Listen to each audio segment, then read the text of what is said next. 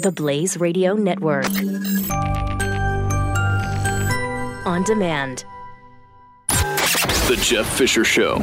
Saturday mornings, 9 to noon Eastern. On the Blaze Radio Network. So this is coming to a state near you very, very soon. Washington State drivers now using any electronic device behind the wheel of an automobile could result in charges akin to a DUI.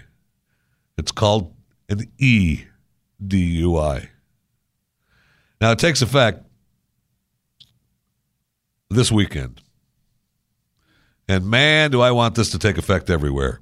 Now, there are a lot of places that, it's illegal to text and drive. I got it. Everyone knows that you're not supposed to text and drive.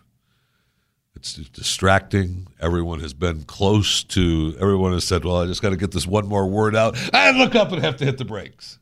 Everyone has done that. You're not. You can pretend like it hasn't been you, but it has been you. Somebody has called, and you've got the phone down here on your left, and you're driving, and you're one last little.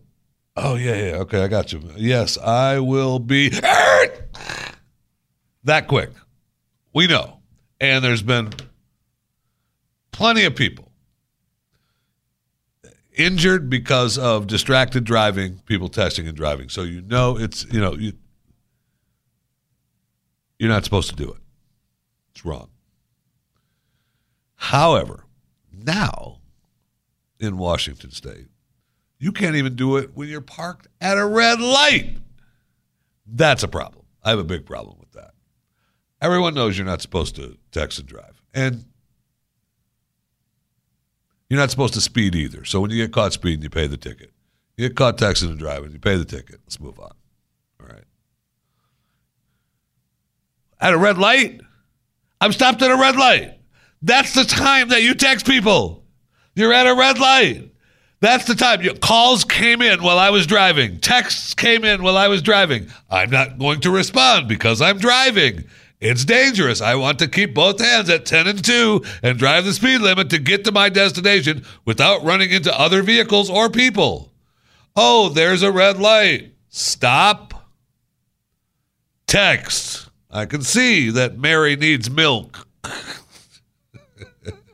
I can see that I'm supposed to call this person.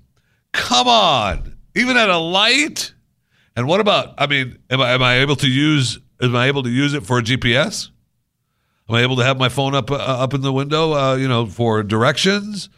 Does that count? Am I looking at it? Where do I have to have it? I realize that put the cell phones down, preserve life. Yeah, I know, but we use it for more than just texting and just calling in today's world. So I'm a little concerned that we're going a little bit too far. Maybe we ought to just bring it back just a little. Now, this is another example of a law that if I am Uber, just like the new levels on what's considered being impaired to drive is happening around the country, and they're dropping those levels or making them higher, whatever way you want to look at it, so you drink less and you're considered impaired. If I'm a company like Uber, I am behind these laws 180,000%. Is there a 180,000%? Yes. I am behind these laws so much because if you want to get to the point where people don't drive themselves but have other people driving them around, and another example of driverless cars coming, right? But especially now, since we don't have the technology to make the whole driverless thing work really like we want it to, but we do have the technology to just have other people drive us around. Just Uber it so that you don't have to worry about driving, so that I can text and I can work and I can be shuttled to wherever I have to go. If I'm Uber, I'm behind these laws all over the country. Make them as hard as you want. No texting and driving. Make people want to not drive so that they can call me for a ride. And that's my new ad campaign for Uber. But I really do think that that's a problem if I can't text and drive at a red light. All right, well, I'm not texting and driving at a red light because I'm stopped. That's the point. That's when you have the opportunity. I can't spend 20 minutes in a car without looking at my phone and texting. I'm looking forward to the red lights, okay? That's what I'm using it for. Don't make me not be able to do that then.